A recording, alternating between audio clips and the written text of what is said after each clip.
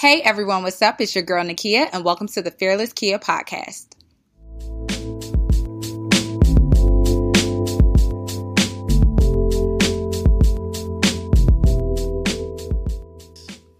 Hey everyone, what's up? It's your girl Fearless Kia. Welcome to another Fearless Friday. This week's life update for me, I've been a bit overwhelmed with opportunity. And so with opportunity, it comes, you being ready. And it's one of those things where, am I ready for the opportunity that is on my table right now, and believing in myself that I'll be able to deliver and execute. So I think that mindset of getting in my head and like kind of having self-doubt or having those negative thoughts have kind of weighed on me. So I've been a little bit overwhelmed. However, I know that I can push through. I have my little vision board. It says beautiful girls are made to do hard things. So believe in yourself. So that is what I have to remind myself every day. So that's the quick life update for me. There's no new changes right now in the personal or professional life, but who knows what God has in store for me. So stay tuned on that. But let's jump into this week's guest. So this week's guest is the head of North America shows and editorial at Spotify, where he oversees all things in USA and Canada for music programming and curation. He is the host of Showstopper, a Spotify original program about the memorable music moments in TV shows and movies. Each week, he spotlights one of TV and film's greatest hits and explores its unique soundtrack through interviews with the music supervisors, composers, and talent who create it. You can also catch him on TV making commentary as a pop culture expert. He was the valedictorian of NYU, where he earned a Master's of Arts in Music Business and holds an MBA and BS from FAMU. For all those who went to FAMU, I just said it like that. Give it a little HBCU pride right there. Yeah. I did not go to FAMU, just FYI, people. And he is proud to serve as a deacon at Emmanuel Baptist Church in Brooklyn, New York. Welcome to the Fearless Kia podcast, Xavier Jernigan. Hey, what up? What up? Better known as X. Yes. So we may refer to you as X in that the is show. All good. That's all good. We're friends here. So Yes. Thank you for having me. No problem. Thank you for taking the time to come on the show. Of course. Thank you for your patience. You were very patient with me in scheduling. Look, all my friends is booked, blessed, and busy, as Taylor Walker would say. So I understand for you to even come and take the time to have this discussion with me. I'm appreciative of it. Happy to be here. So I usually like to start out the podcast with the main question, which is, what is your deepest fear? My deepest fear. Let's see. Honestly, I don't walk around carrying this, but I know I'm on the Fearless Kia podcast, so I thought about this ahead of time because I do listen. I would say not walking in my God-given purpose, the unique purpose that God birthed in me. Not doing that would be my biggest fear. Like, that's why I'm here. That's why we're all here. Right. So just really staying in line, aligned with God's will for my life, and how that looks in my daily life, how I carry myself. Right. On the train. Right. On the street. You know what I mean? How I speak to the person on the block. Just being unapologetically me in all situations, and no matter what's going on, no matter the circumstances, how I carry myself in work environments, how I come across on my podcast, like it has to be me. Right. Like everything I do, like when we're doing the narration and we're doing scripts, and like we will edit on the spot, or they send them to me. The production team will send them to me ahead of time, and just being unapologetically me is a part of that, because we're all here, to walk in that purpose. Right. So I have to be me. Right. Because that's who God made me to be. Okay. So I got to carry that light every day, and it looks different for everybody, and it looks different in different situations. Right. But the consistent thing is representing God. And for me, I truly believe that I'm put here, and not only me, not exclusively Xavier, but that I'm put here to make Christianity and spirituality relatable and cool, and something that is a part of our lives and integrated, not something like just reserved for Sundays. Right. You know what I mean? And not reserved for like gospel playlists. Like it's just integrated in everything we do. Right. So that's my biggest fear, would be not walking in that and just out here doing me, like, you know, following just the desires of my heart. Right. With no connection to God. How do you shine that light in such a dark atmosphere? And when I say atmosphere, you know, it's a dark and gloomy world, you know. And I work in entertainment. And we work in entertainment. Entertainment is no joke. Yeah. How do you continue to shine that beacon of light? Yeah, and that's a good question. People ask me that all the time. People always come, like when I worked at record labels, people will always come to my office or always pull me aside like, there's something different about you. You don't talk like everybody else. You don't respond like everybody else to the craziness that's going on. And me, it's not letting the environment change who I am. It's me changing the environment. Right. You know what I'm saying? It's like the room should be different because I'm in it. I shouldn't be different because of the room that I'm in or who's in the room. So really, like, it's when I interact with an artist or worked with an artist that I really like and appreciate, I'll just tell them. Like, just in all humility, like, yo, I really appreciate your music. Like, it meant this to me, blah, blah, blah. I don't sweat people like that. You know what I mean? Right. I look at everybody as people, and people can detect that. They can detect sincerity and authenticity, and they respond to it. And people want honesty. Like if an artist like is always late, and you working with them, and it's like ruining like their opportunities. Right. I'll pull them to the side, like, hey, you gotta start being on time, or we need to start getting this from you, or you're gonna miss it, and then that's it. And then I can't help you. Right. You know what I mean? So that kind of thing. So I think authenticity, sincerity, you looking to be a change agent in the environment instead of like you flipping. Like, you know what people do? They put, you know, people go into church and they start playing church. They start talking, you know, speaking about in church it. Can we speak, talk about which it? I hate, by the way. It's so corny to me. Like, you know what I'm talking about? Those phrases and all that. People, yo, I can't take it, man.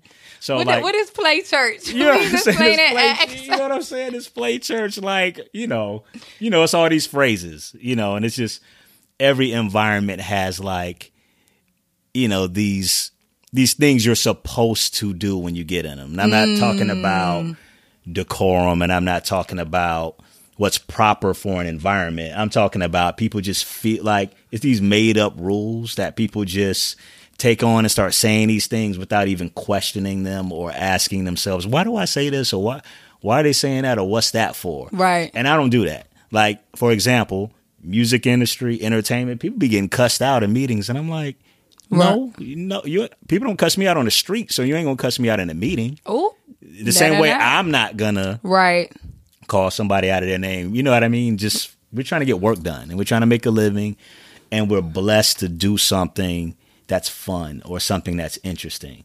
Like, God never promised any of us that we'll have a cool job.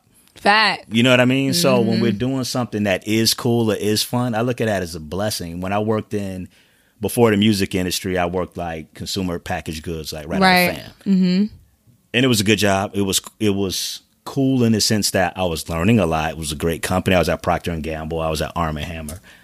I didn't find it interesting like that, marketing toothpaste every day. You know what I'm saying? Like, that didn't interest me like that. So what I would do when I had any downtime, I'm like going on the blogs, I'm going on the sites, like checking out what the box office was like that weekend, what the number one album was, you know, reading this album interview, what albums are coming out, album reviews. And that I get to do that for a living, like, that's dope. Right. So why am I going to go in an environment and be negative? Right. So, you know, every job has its thing. Right. And it's some whack about every job. Mm-hmm. We all know this. Right. Sometimes you just don't feel like going. It can be the coolest job in the world, and you just may not feel like going that day. Mm-hmm. But my thing is just being positive, like remembering every day that I'm there to be different and represent God in that way. So that's how I try to go about it. Well, how did you figure out what your God-given purpose, or how do you keep yourself on track to continue to fulfill your mission and what God has put you on this earth to do? Connecting with God as often as humanly possible. So in practical terms, like I do something called the First 15 that a friend of mine came up with as a part of a ministry that I led for many, many years at Emmanuel Baptist Church. in Brooklyn, New York. For those of you in Brooklyn, come through corner of St. James Place and Lafayette. Come on through. But some that we call the first 15. Mm-hmm. The first 15 minutes of your day started with God. Don't pick that phone up because you'll get distracted. Don't do it on your phone. Pray. Come on. And have a devotional, meaning something to just center your day and focus your day on, and it's connected directly to Scripture. And it's a lot of dope ones out there. I could suggest some, but that's what I start my day with. One by Sarah Young that I've been reading that I really, really love. Like, look her up, Google her. They're low cost. It's good to have a book and it's just away from your phone and you don't get caught up in what's happening on IG and catching up on the news of the day and all that. It's you and God, you thanking God for just waking you up. Yes. You know, we miss all those things like that are just huge blessings that we overlook, like waking up in a warm bed, because everybody's not waking up in a warm bed. You know what I mean? Yes. Like that you have something to eat. Yes. Everybody doesn't have something to eat. Those things connect me back to God and remind me that God is taking care of me. He ordained this day. He woke me up for a purpose. I'm very thankful about my health, like, because we take it for granted. Yeah. You know what I mean? And I'm just like, yo, if I'm healthy today, if I got enough to eat, I actually have everything I need today. And in order to fulfill your purpose. Exactly. And that's how it connects back to, that's how I'm walking in my purpose. Because when you get that like spirit and attitude of like thankfulness and just an attitude of thanksgiving, then it just opens you up to like receive what God has for you and then you walk in it. So I just try to think about that throughout the day. And one big thing I've really been on is not my strength, God, but yours. Because my strength is like, it's finite. Right. And God's strength is limitless. So if I'm leaning on his, he's going to give me what I need to carry me through the day. And I always like ask for a spirit of excellence that everything I do, I'm going hard. Like, so I'm a big believer in Colossians 3:23. Or is it 3:28? But work as if you're working for the Lord and not human masters. That's what it's about. That's a different perspective too. Right. It ain't these people. Mindset. It ain't this whack boss that's clocking me. You know what I mean? And you know what I mean? Because I've had the wackest bosses ever. My current boss is like the most amazing boss I've ever had by far. But I've had some really whack ones that tried to hold me back because they were threatened and they were insecure and they thought I was coming for their job. Right. So they trying to, you know, play me to the side.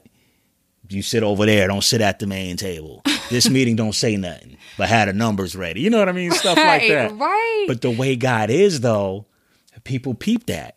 And then they start asking you directly because they start you know, it's just, I got so many stories, man. Oh, we got time. I got so many stories of how God like comes through and came through and he'll put his light on you and somebody will see you, or he'll put your name on somebody's lips and they'll say your name and you'll get a call. Every job I've had in entertainment, somebody called me. Like I didn't find it online and then apply, and then it came like the traditional way. It's because somebody like texted me, emailed me, called me. And I know that's God. You know what I mean? Yeah. And it was a purpose. It was purpose in that. And the purpose is for me to be a light where I am. Having cool jobs, all that's dope. But he wants me to be a light in these places. So that connects all the first questions you asked. Yes, absolutely. Yeah. So I want you to kind of take us through that journey of how you started out in consumer packaged goods and then transitioned over into music, because there are so many people who are probably listening who are very interested in music or, you know, hustling right now, trying to get in the industry. And so it's in your career trajectory, but your story is also unique because you did come from like a very traditional corporate, super corporate, you know, Procter Gamble, to now working at Spotify, and you worked at some of the biggest labels, you know, that are out here today. So I would love for you to like take us through that journey. Yeah. So at FAM, I did a 5-year MBA program, SBI shout out. And at FAM, I was one of the people saying, I'm going to work in entertainment. So any of my people will tell you, like, he was the same dude telling us what to listen to. We debating music and breaking it down. And, like, my girlfriend at FAM, like, all our first, like, our early dates, I told her, like, straight up, when we go to the movies, we're always going to see 2 movies. We go tell me one of them you want to see, and then we go sneak into the second one. And just side note, she's an Academy Award nominated writer director. So shout out to her. Awesome. But it's just crazy how God really will connect those things that he just puts on you. Like I've always been into music, like on a deeper level. Like I was always reading the credits. I was always reading the magazines. I always wanted to know, okay, how did they come up with that idea? What instrument is that right there? So my brother and I, we were in band, drummers. So played xylophone and snare and tenor drum and bongos. And my brother went to Howard. He was section leader of their drum line. I went to FAM. And I was like, man, I ain't about to be out here. I ain't about to be out here slaving in this 100-degree heat. Like, so my band career was done after I graduated high school. But just how things go, like me and my college roommate and some of my other homeboys, we were rapping and we were performing. And I was fortunate enough that like every time I performed, it went well. Like people were like feeling what we were doing. And it was just something like, it was just in me. So I knew I had to work in something that interested me on that level. So I'm just an artist by nature. Right. From that standpoint, I wrote short stories. I always just have ideas about stuff. Right. So I went into marketing as a major because I knew there's marketing, there's textbook marketing, which, you know, was invented by the Procter Gambles and the Cokes. That can be transferable. Correct. Into entertainment. So I figured if I can go in that route, I can work my way. Just the way I am, I knew I would be able to somehow work my way into it. Right. So my graduate internship, I did 2 prior internships, but my graduate internship was at Coke in Atlanta. So they made me an offer coming out. I also had an offer from Procter Gamble in Cincinnati, corporate headquarters. I also had an offer from Ford. And I decided to go to Procter Gamble because it was in their marketing research department in the ethnic marketing division. It just so happened, and y'all can't see this, but so I got air quotes up, that it was a sister that was on a recruiting team. She was only 2 years older than me. And as we were going through the like interview process and all of that, she was like, we have an opening on our team. Like, I would love for you to join our team. And then like have an opportunity to work for a young black woman that was only 2 years older than me. Right. And then we were doing African-American marketing and Latino marketing. I was like, yeah. So that led me to choose like to go to Procter & Gamble. Shout out to Ohio. The truth is I wasn't excited to move to Ohio. You know, no shade to Cincinnati. Cincinnati was good to me. But, you know, like I had offer. I mean, you born and raised in Florida. Right, born and raised in Daytona Beach. And I had an offer in Atlanta. But this was the right career move. Right. So I was willing to like, let me go to the cold and. You made a sacrifice. Exactly, like to get the textbook marketing experience. Right. So it was one of those, I was super fortunate where like I got to travel a lot because of the kind of research we did. We had to go to the markets where, you know, the top markets for African Americans and for Latinos. So I had to travel to New York. This is right out of school. I'm 22 years old with an MBA working at one of the top top corporations in the world. And I get to travel to New York, Chicago, L.A. We had an office in San Juan, Puerto Rico. So I got to go to Puerto Rico 6 times in like 15 months. So I was just traveling all the time. So just getting a taste, Atlanta, Texas, so just getting the taste of that life. Yeah. And my main thing was just learning as much as I could about like how to market the textbook way. Right. And I knew I could take that and translate it over. So did that. After a year and a half, Procter & Gamble was struggling, actually. They had their biggest, on my first day at Procter & Gamble, they had their biggest stock drop in the history of the company at that time. Right. So a lot of people's pensions were cut completely in half. And what that did on my first day at the job was just let me know, like, none of this is, like, guaranteed. It could be the most stable company. Like, correct. You know, that's Procter & Gamble, that's Tide, that's Tampax, that's Swiffer, that's like...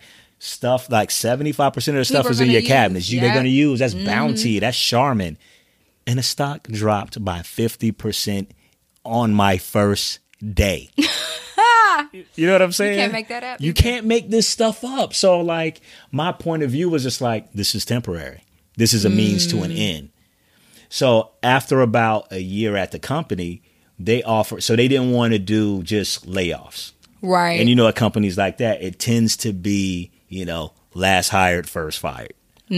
What they did was offer everybody in the company a package, like a voluntary package. Right. So you got to look at the actual package and see like what it would be. If you worked there for a year, they would give you 3 months pay, extend your benefits for 3 months. The economy was good then, by the way. 3 months pay, 3 months benefits, and they would pay $5,000 check to you towards school if you went back to school within 2 years. So I was like, let me go on and get that. Let me explore this, this opportunity. Yeah, let me explore this. And the truth be told, they were being super shady at the job.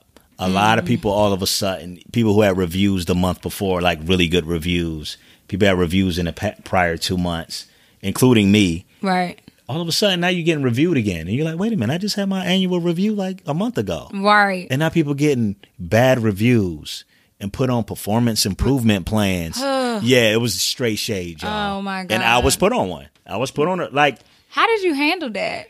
Honestly, it like stung because I always excelled and I knew I was doing well. Like, so I knew it was shady. What made me feel better was it was this brother. Like, I went to his barbershop. Like, you know, it was an older brother there who had been working there for like 15 years. So I would go like to the barbershop with him. And he was telling me his wife, who had worked there just as long as he did, they did her like that. And when he told me that story, I was like, oh, now I see the game. Because my girlfriend at the time, when I just referenced earlier, same thing happened to her.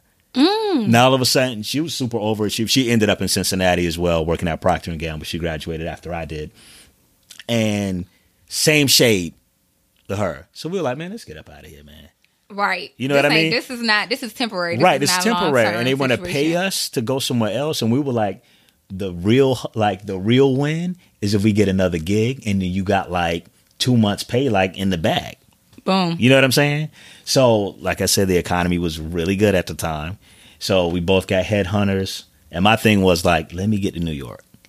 Let me get as close to New York as possible. And then I could use that to transition into the music industry. Because I was, you know, my love for film and TV are equal to music. But I was like, music is the way like I want to go. Because music is also in TV shows and films. Right. So it's ubiquitous in that way. So I was like, let me get close to New York. And literally, this is what happened. True story. I was sitting on the side of my bed, and God spoke to me super clear. And the way God speaks to me a lot of times, speaks to me a number of ways. But one way is he'll plant very clear thoughts into my head that I know didn't come from me. And this is exactly how it happened. God was like, I bet you should think about going back to school. NYU probably has a program like that's related to music business. I didn't know anybody that went to NYU. I didn't know anything about them having that a program like this existed. And he was like, go online and look. And I literally got up right then and there, go online, type in like NYU music business. And this description would have been like the program that I would have wrote if I could have wrote any program. If it was like, if I were to go back to school. Right. And it was like, and it was a Master of Arts and Music Business program. They also had an undergrad one. And I was like, that's what it is. I'm going to get to New York. I'm going to get a job in New York or as close to New York as possible. Have them move me, pay for me to move out there. Right. Work for a year. I'm going to apply. And this literally I'm talking about this whole plan. In one sitting. One sitting. God gave it to me that clearly. You're going to get a job in or close to New York. You're going to work for a year. You're going to apply top of next year. You're going to get accepted.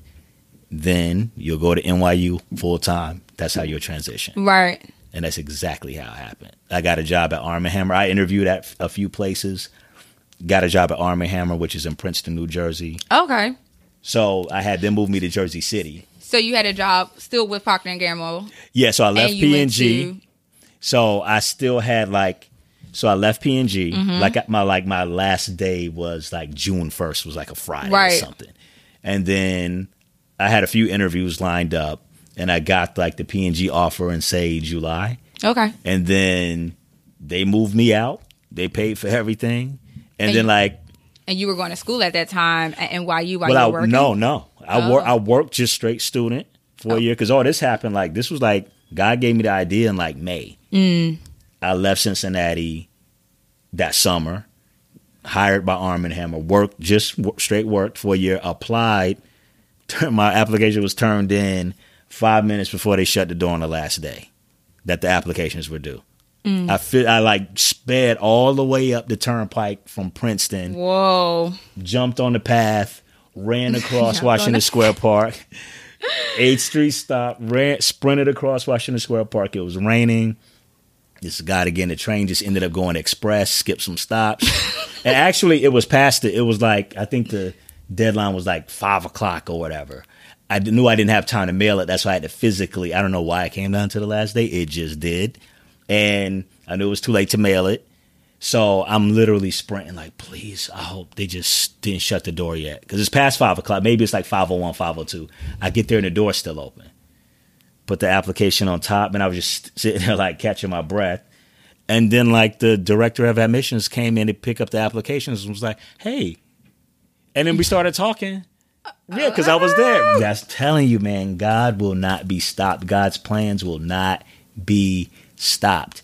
And long story short, I got a call back for an interview, did an interview, got accepted, gave my notice that next summer, like almost a year to the day, I worked at Arm & Hammer, moved into Brooklyn, and was a full-time student. Full-time student. Full-time student. So let's talk about these student loans. Lord Jesus. Because you just said you got your undergrad, your MBA, so, now you got another master at this point. So thankfully I have none from FAM. Because I had scholarships and stuff. Look at God. Look at God. Yeah. So this is the thing. So let me tell you how God will like put you at a crossroads, right? So right after I was like giving my notice at Arm & Hammer, I had no debt, no student loans. Child. My first car was paid in full. This never happens. My apartment, I lived on the waterfront in Jersey City, which is like Manhattan rent. Yo, they were going to lower my rent over $500 a month to re-sign my lease. So I was going to be caking no debt. They were lowering my rent. And then at work, they were like, oh, like they had already told me they were going to promote me in like a few months. So, I'm at a crossroads like, do I work though? Because you could defer. Yeah, you could defer that year. Yeah. And I was like, nah, I just went, I stack up, da-da-da-da. And God was like, oh, that ain't what I told you. We ain't deferring these opportunities that I've already placed in front of you. Right. And thankfully I didn't play myself. Because who knows? Who would have known? Who knows? Like my commute, y'all, was an hour and a half on average one way down the turnpike. So 3 hours out of the day at the quickest, I was in my car 5 days a week. And I just felt like my life was going by every time I saw like the mileage tick up. I was like, what am I doing? Like I was thankful for my job, but I was just like, what is this? And I was about to sign up, like I was thinking about doing that for another year, like when that part of it was miserable.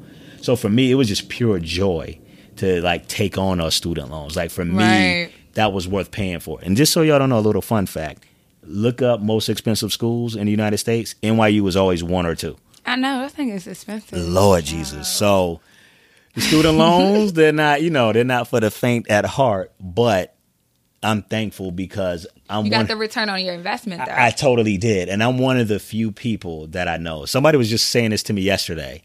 I'm one of the few people I know that literally use every one of my degrees. And I know people totally change gears. That's moving with intention and purpose, people. Okay. Right. You know what I mean? Like I knew what I was trying to do straight. Like even like leaving high school. Like I was telling my mom, I was like, well, I know I'm gonna get a master's. I was like, well, if I do anything, I'm gonna get a master's in it. Just because that's what I'm going to do. Yeah. Like, so that was just me and how I moved. So for me, it was return on investment. And while you had the program I wanted, it was in a place where the most record labels are in the center of the music industry in the world.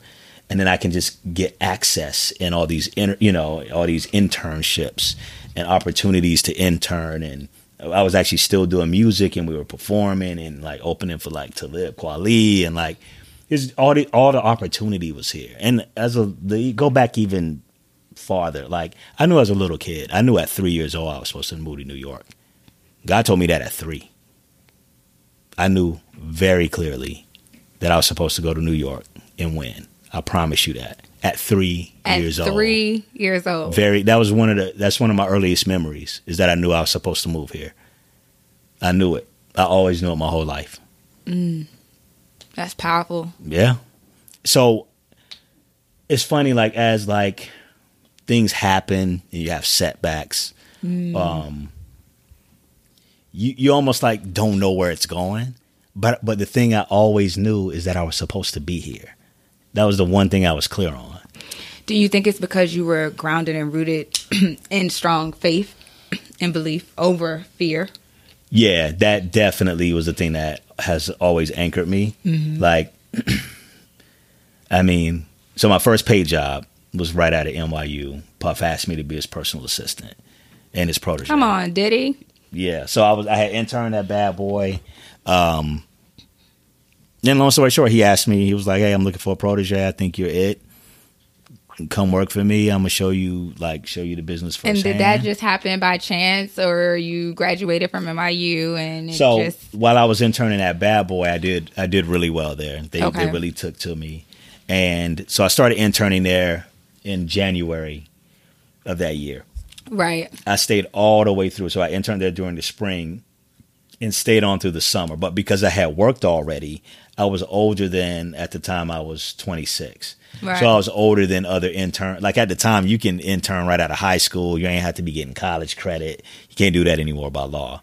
But you could just like know somebody and intern, whatever. So they put me in charge of the summer interns because I had that experience already and I had already been there 3 months. Right. So they gave me a lot of opportunity to shine as an intern. Like, it was super old school intern way at Bad Boy. It was going, paying people's bills, getting people's car, going out in the rain and getting people's lunch every day and making copies and all of that. But anytime I made copies, I'm going to read. If it's a music video treatment, I'm going to read it. I'm going to make a copy for me. Facts. You know what I mean? Anytime I made a copy for someone, I made a copy for me and read everything. Everything I was around, I'm reading it. And I'm staying. You ain't going to be in the office before me or after me. Next thing you know, like, they're inviting you into the offices. Tracy Waple, shout out to her, who was the first person I interned for. Legendary music marketer who was with Puff for a while, was with Jay, marketed the first Kanye albums. She does a lot of consulting now with Pusha T and good music. But, like, next thing you know, you get invited into these conversations. And then, like, they start hearing your opinions and, like, you know, give you some room to comment. And then they're just like, okay, this dude, like, knows what he's doing. So when I was about to graduate from NYU, my last semester, we have to write a thesis. And I was like, you know what, let me see if I can interview Puff for it. I mean, you know, so I would pass him in the hall. Ultimate shoot your shot. You know what I'm saying? I would pass him in the hall, so he knew who I was. And anytime it was a meeting, they would let everybody in. Like, every couple of months, they'd have these meetings where Puff is in there. He'd just kind of run down some big things that were going on. Right. And you can ask a question. So the interns got to come to this. This shout out to FAMU, SBI. Always ask a question. A good one, of course. A good one. A good one. Thorough. My hand was always the first up, and it was always a good question. And he would be like, that's a good question. That's what's up. And people would be like scared to like even speak to him in the hallway. So I always spoke, get eye contact, say what's up. Like, that's a man, I'm a man. And, you know, people pick up on that stuff. And I notice. So Tracy helped me, you know, went to him and said, hey, he wants to interview you. And he was like, cool. Word. She said to me, she was like, I'm going to make sure that happens. And he was super generous with his time. At the time, he was doing A Raisin in the Sun on Broadway. This was summer 2004. And I'm interviewing him backstage in his dressing room as he's getting dressed to do A Raisin in the Sun on Broadway. Felicia Rashad walking by, and Audra McDonald and Sanaa Lathan. And I interview him. I did a thesis on the sophomore slump. And, you know, that's the phenomenon where, like, you come out with, like, a dope album, the first album, and the second one doesn't do well for a number of reasons. There wasn't a lot of research on that, so that meant I had to do a lot of interviews. and write the paper that way. And he was just super like generous in terms of like being transparent and talking about his own experience, like between like the, No Way Out album with, Can't Nobody Hold Me Down, right. and, all the classics on that, All About the Benjamins. And the next one was called Forever. And he was like, oh, why would you even name, like, he was like, right. Why would you even name your album Forever? What does that say? Da, da, da. And if your first album sells 10 million and your second one sells 2, that's going to be considered a flop. Facts. And that's like, facts. Right? You know what I mean? By numbers, it's automatically considered exactly. a flop. So he was great with his time, and we just had a great rapport, and he really, we were just vibing. And at the end, I was graduating maybe the next week or the week after that. And at the end of the interview, he was like, so what you gonna do when you, he was like, you graduating, right? What you doing when you finish school? And Tracy Waples was going to make me a product manager. Oh, right okay. out, right? That's what she said she wanted to do. And I said, hopefully working for you. I meant the company. Bad Boy, the company. The enterprise. Right. So I remember he was looking in the mirror and he was like, oh, okay. Well, something close to me is opening up. I want you to go for it. And I'm like, okay. I had no idea what he was talking about, right? So I'm like, oh, okay. So the next week I'm going, and at the time I was just working there a couple of days a week. They were actually paying me to work there part-time at this point. Right. And I go in, and the head of HR is just like, everybody's like, yo, her name is Vashta Dunlap. It was like, Vashta's looking for you. Like, yo, man, like, we've been trying to call you. And I was on the train. They didn't have service on the trains back then, by the way.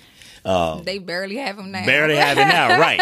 So they had none back then. As soon as you walked down, it was a wrap, right? So you would like go dark for like an hour.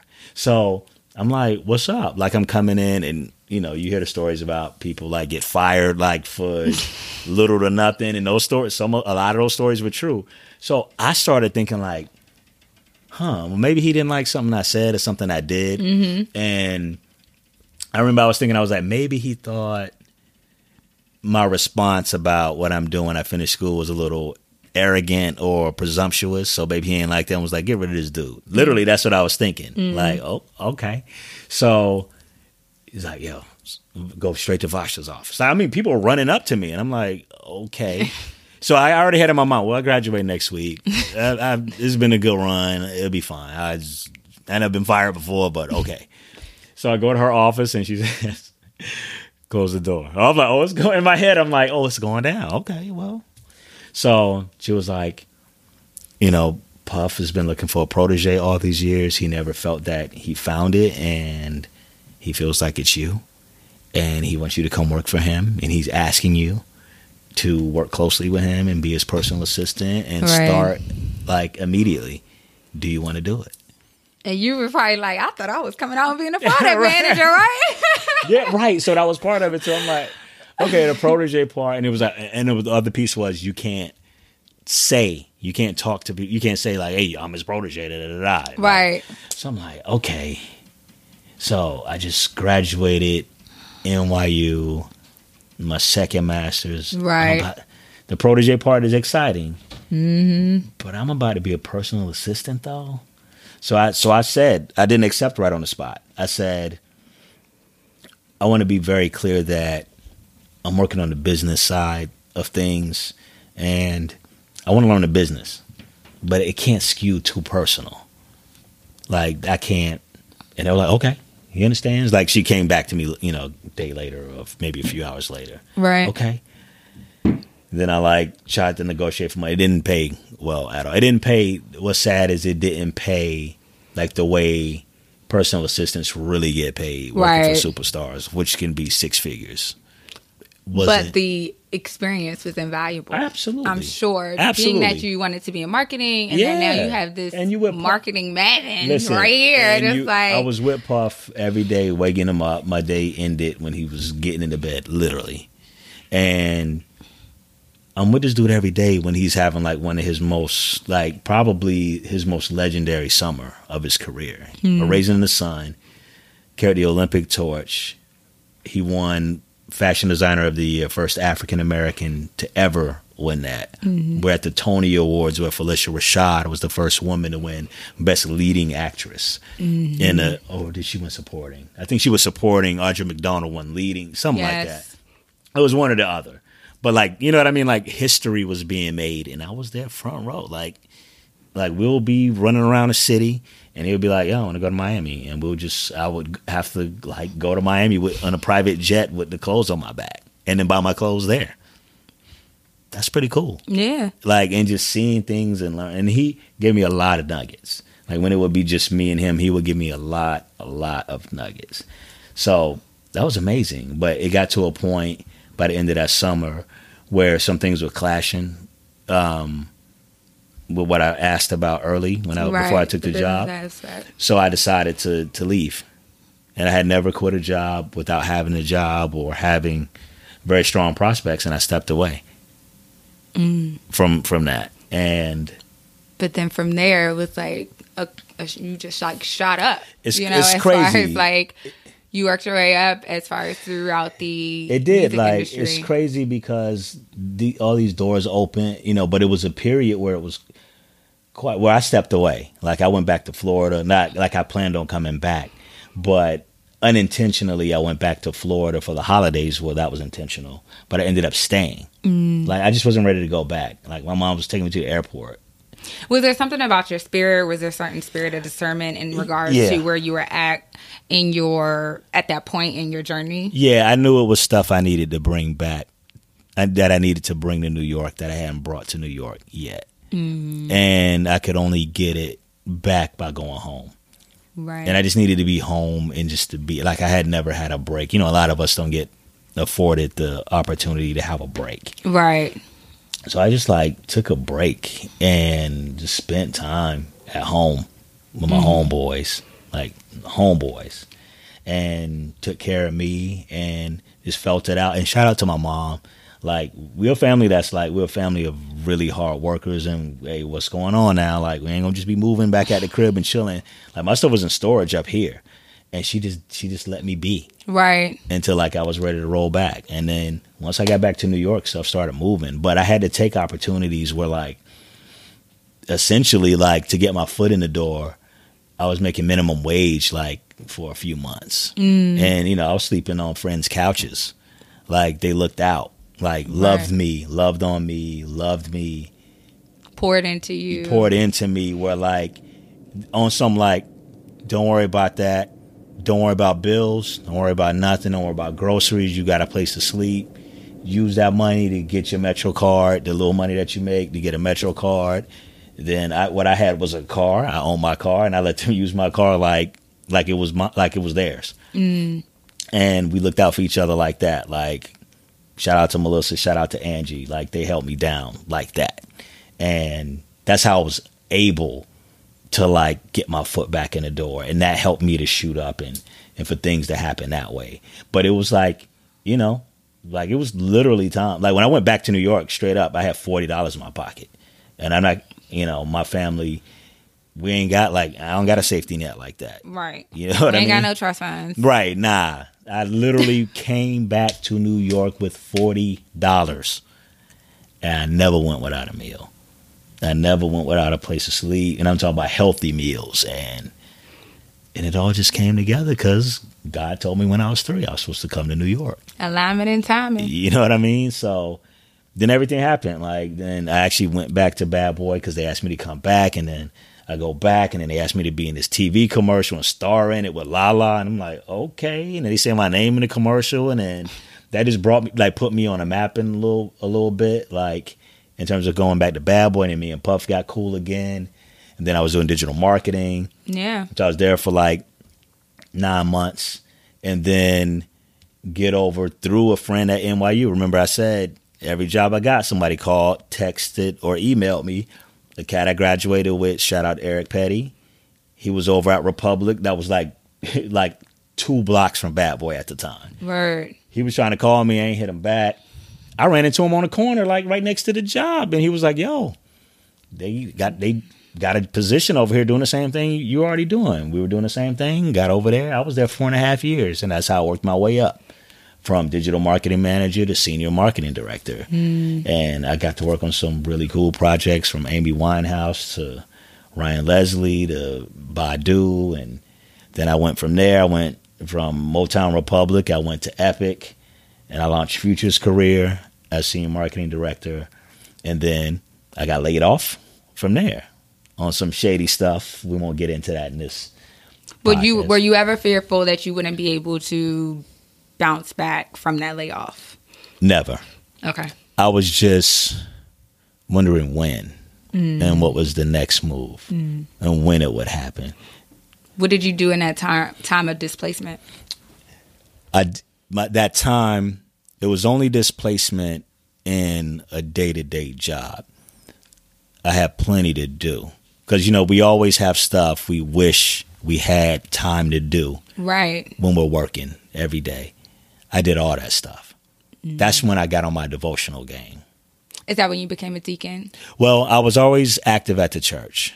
Okay. From the time, in terms of, I'm speaking specifically to Emmanuel right now, but I joined Emmanuel when I first moved to New York.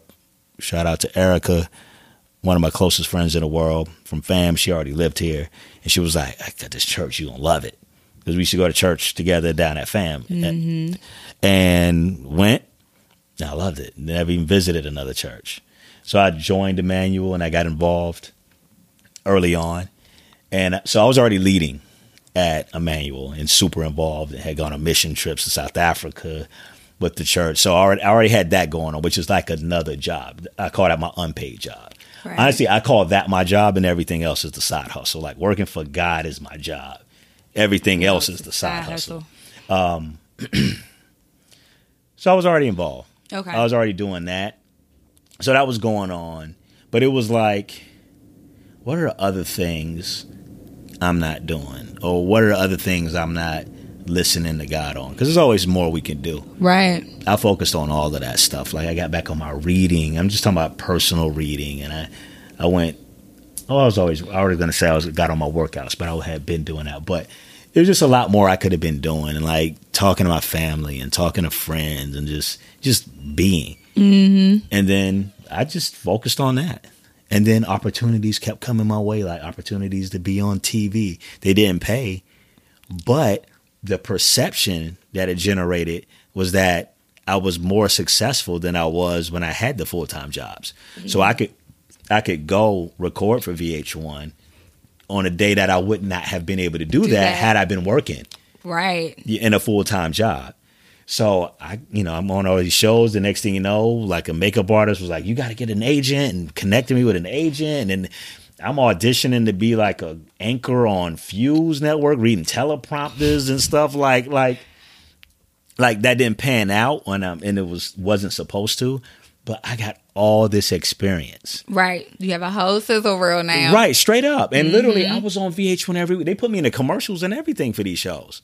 I'm like, you know what I mean? But that's God, though. With my name on the screen, like, the pop culture expert thing came because at first they put like music industry executive.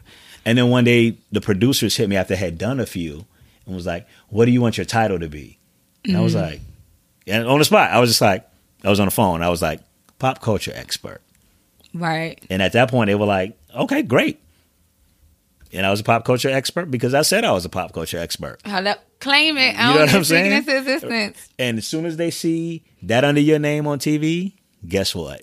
You're a pop culture expert. Right. And I'm on TV commenting on pop culture. Right. And that's just like how that went. And then, I mean, it was, projects came my way, so I was getting money here and there. But it was tight financially, in a lot of spots. But next thing you know, I'm like 3 opportunities came my way, and ended up at Def Jam, heading up digital commerce.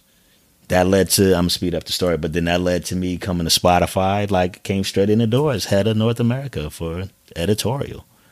Huge opportunity, and then. And that's alignment right there, right? Because you wanted to do movies or television, but then you also love music. So then next thing you know, I'm there, and then I get pitched to, like, I got the full on talent pitch. They were going to known names outside of Spotify, and they were like, we think X would be dope to host this podcast. And I thought the podcast was a season before I was the host. And I liked the concept of the podcast already. They didn't even know this.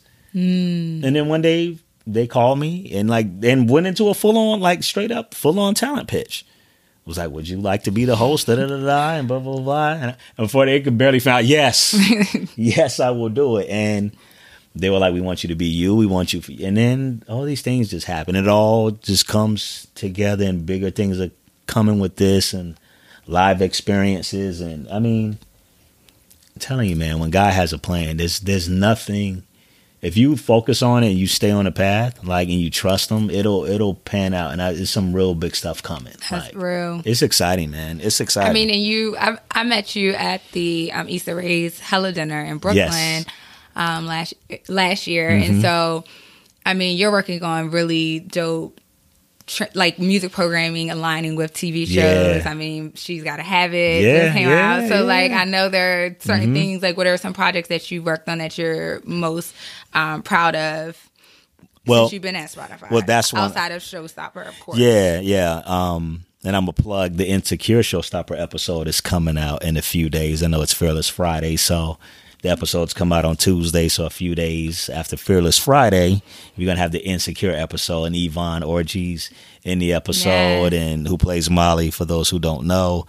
Raphael Sadiq, who's a legend and somebody I absolutely love musically. He's the composer for Insecure. And then Keir Lehman, who's the music supervisor. So I interview all three of them, and with the narration, and we just talk about the key moments in the show that we all were talking about. But Insecure I'm proud of because we helped solve a problem that people didn't know they had. And what's dope about working with TV shows and movies is that it's a place where people discover music. Right. So people would Google like crazy in Shazam when they would hear these songs they never heard of in these episodes. Right. I was like, Right. And it's and tweeting and DMing Yvonne and Issa, like, what song was that? And so we decided to partner. I was able to reach out, and that's what's dope about my position. Yeah. Is I can get a lot of people on the phone. And I was like, got to HBO. HBO got me to Keir, the music supervisor. And we formed a partnership, where they sent us all the songs for the whole season ahead of time. And then before the episode would end, we boom, Issa would playlist. You're right, exactly. Issa would tweet it out, listen to all the music from the episode there, and that just started a new trend because that real time connection to what people were talking about in the moment that connects back to the show. That just set off a wave of stuff we're doing that led to my partnership with Spike Lee. And She's Gotta Have It, and just a whole we got stuff I can't even speak about yet. That's in it just know when it comes. Just know when it comes. X hands have been on it. Okay, just know when it comes. And there's some dope stuff that's coming that we're already talking about now, and it's just good. I'm just what I'm really proud of to answer that too is our Black History Month programming that we did. And it hadn't been done before I got there last year. And it's a team effort for sure. So I'm not saying I'm the only one who did it or the only one who wanted this program. Right. But just the fact that I'm in a position where I'm able to make the decisions to say, we're going to have a whole slate of Black History Month programming reflected on Spotify, and we got over 100 playlists that tell the story of the African diaspora, Afro Latino playlists. And this year we launched Cruise, so we got This Is OVO and the old school joints, This Is Native Tongues, and I mean it's just dope. We launched Black Boy Joy. So that was just listening to that. Yeah. I was just listening to that the other night because I was working on this project, and I love him. First of all, I love Caleb from Stranger Things, and I was like, oh, yeah, okay, boy got some taste. Yeah. And then even the songs that are on there, it wasn't just one aspect of the other. You had a good, well-rounded experience of Black Boy Joy, and I've even got hip to some new music that I was like, oh, I need to add that to the, I need to start following this artist. Exactly. So two other ones I'm really proud of is Michelle Obama did a playlist for Valentine's Day that she dedicated to former President Barack Obama. And I'm just proud that I got to be a part of that. That was amazing. And then getting the audio of Oprah's speech from the Golden Globes was an idea that God hit me with the Monday morning right after. And I was able to get to the producer of the Golden Globes, and he had the audio for us in a matter of hours. And we got that out in the next. It's crazy that something you can think about and make happen turns into news. Like, and then all these, you know what I mean? Like all these news stories start popping up, and people just like appreciate it, and it was just really dope. You're curating a different way in which we can not just engage with music, but also with artists that we love, or shows that we love, or films that we love. So now we're having a different experience when we're interacting with this content that's coming from TV, right? And this intersection of all three, which is amazing. That's exactly right. And I think I was like talking to you about this. Yeah, at the dinner. You were like, yo, I saw that, and I was like, and that made me And like it made me smile. Like I was really, I don't know how I was on the outside, but in the inside, at least, I probably was playing. Like, she gets it. Yeah, I remember. I was like, she sees and gets it, and just knowing that like there was somebody who like saw it and was watching and got it, because you got it. Yeah, you got it. Like, brilliant. Yeah, you were like, how you did this and how y'all doing that. You were like, you work on that. I was like, yeah, that's me and my team, and that's crazy. Let's talk about timing, because I sat across from X at the dinner, and I just remember, it was like, hey, just having a conversation, not even knowing, a lot of people in our industry are all about who's who, and I'm only going to talk to the celebrities in the room and like rub elbows with these people, and and I think Issa even said it best about like networking across, not networking up, but just in general, to like, you just never know who you're going to interact with in a room, and the energy that you bring, the attitude that you bring, can make or break a relationship that you could have established. That's true. Just in a simple hello, how are you doing today? Like that's literally how our conversation. And then we talked for the rest of the event, like till we left. Yeah, and I was just like, oh, that's so dope, because I was like literally talking to you about it. I was like, I get it, I understand it. You did, yeah. Love it. Yeah. So I'm so happy that like this even came full circle in our conversation now. And now we both hosting a podcast, because at the time I wasn't hosting. That's true, and neither was I. So even like just a few months later, God keeps bringing these opportunities, and shout out to you for making your own. Yes, you know what I mean? You. Like I'm thankful that I'm doing one that was a concept that somebody else had and pitched me on it, and now I can make it my own, and I'm shaping it, and brought the music to it, and this and that, and blah blah blah blah blah. But you created your own, and you're making it happen. Yeah, and there's something to be said for that. I appreciate that. So shout out to you. Thank you. And like, much success, because that's really dope. Thank you. That's really dope. We're going to pray that God keeps watching over it. That's right. Over it, all God's covering and blessings on the show, like, continues to prosper through prayer, patience, and perseverance. And it's about telling stories. That's what you want. Yes. You want people to share their stories. Absolutely. We need to hear them. Yes. So, in closing out the episode, I just want to ask you, and I usually ask most of my guests, what are kind of your 3 guiding principles to keep you grounded as you continue to pursue your happiness or live in your purpose, and continue to kind of overcome your fear? Let's see. That's a really good question. I would say focus on today. We really think and act like we know that we have all this time left. And we need to live in today and embrace today, because now is all any of us has. It's that simple. The other is be thankful for your health.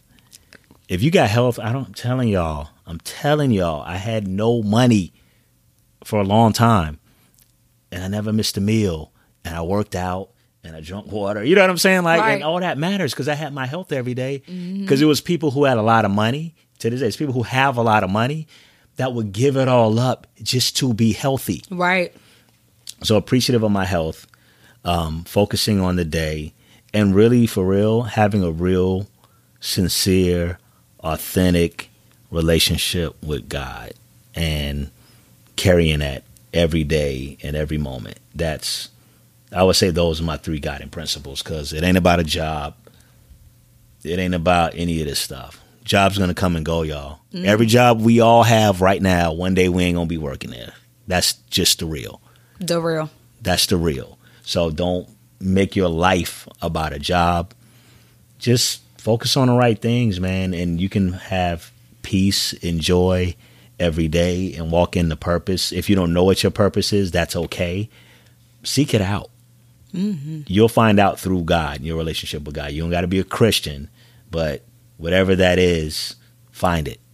And there's peace in it. Amen. Amen. And as we close out the show, good old Joel Osteen. Oh, yeah. Come on, Joel. Once said, God would not have put a dream in your heart if he hadn't given you everything you need. That's right. And that is how, That's I right. like to pick a quote that ties into the person's fear. So I wanted to leave off on that note. Amen. I receive it. I receive it. Okay. And until next time, guys, I'm wishing you all love, light, and many blessings. Have a happy Fearless Friday. It's your girl, Fearless Kia. Peace. And we out.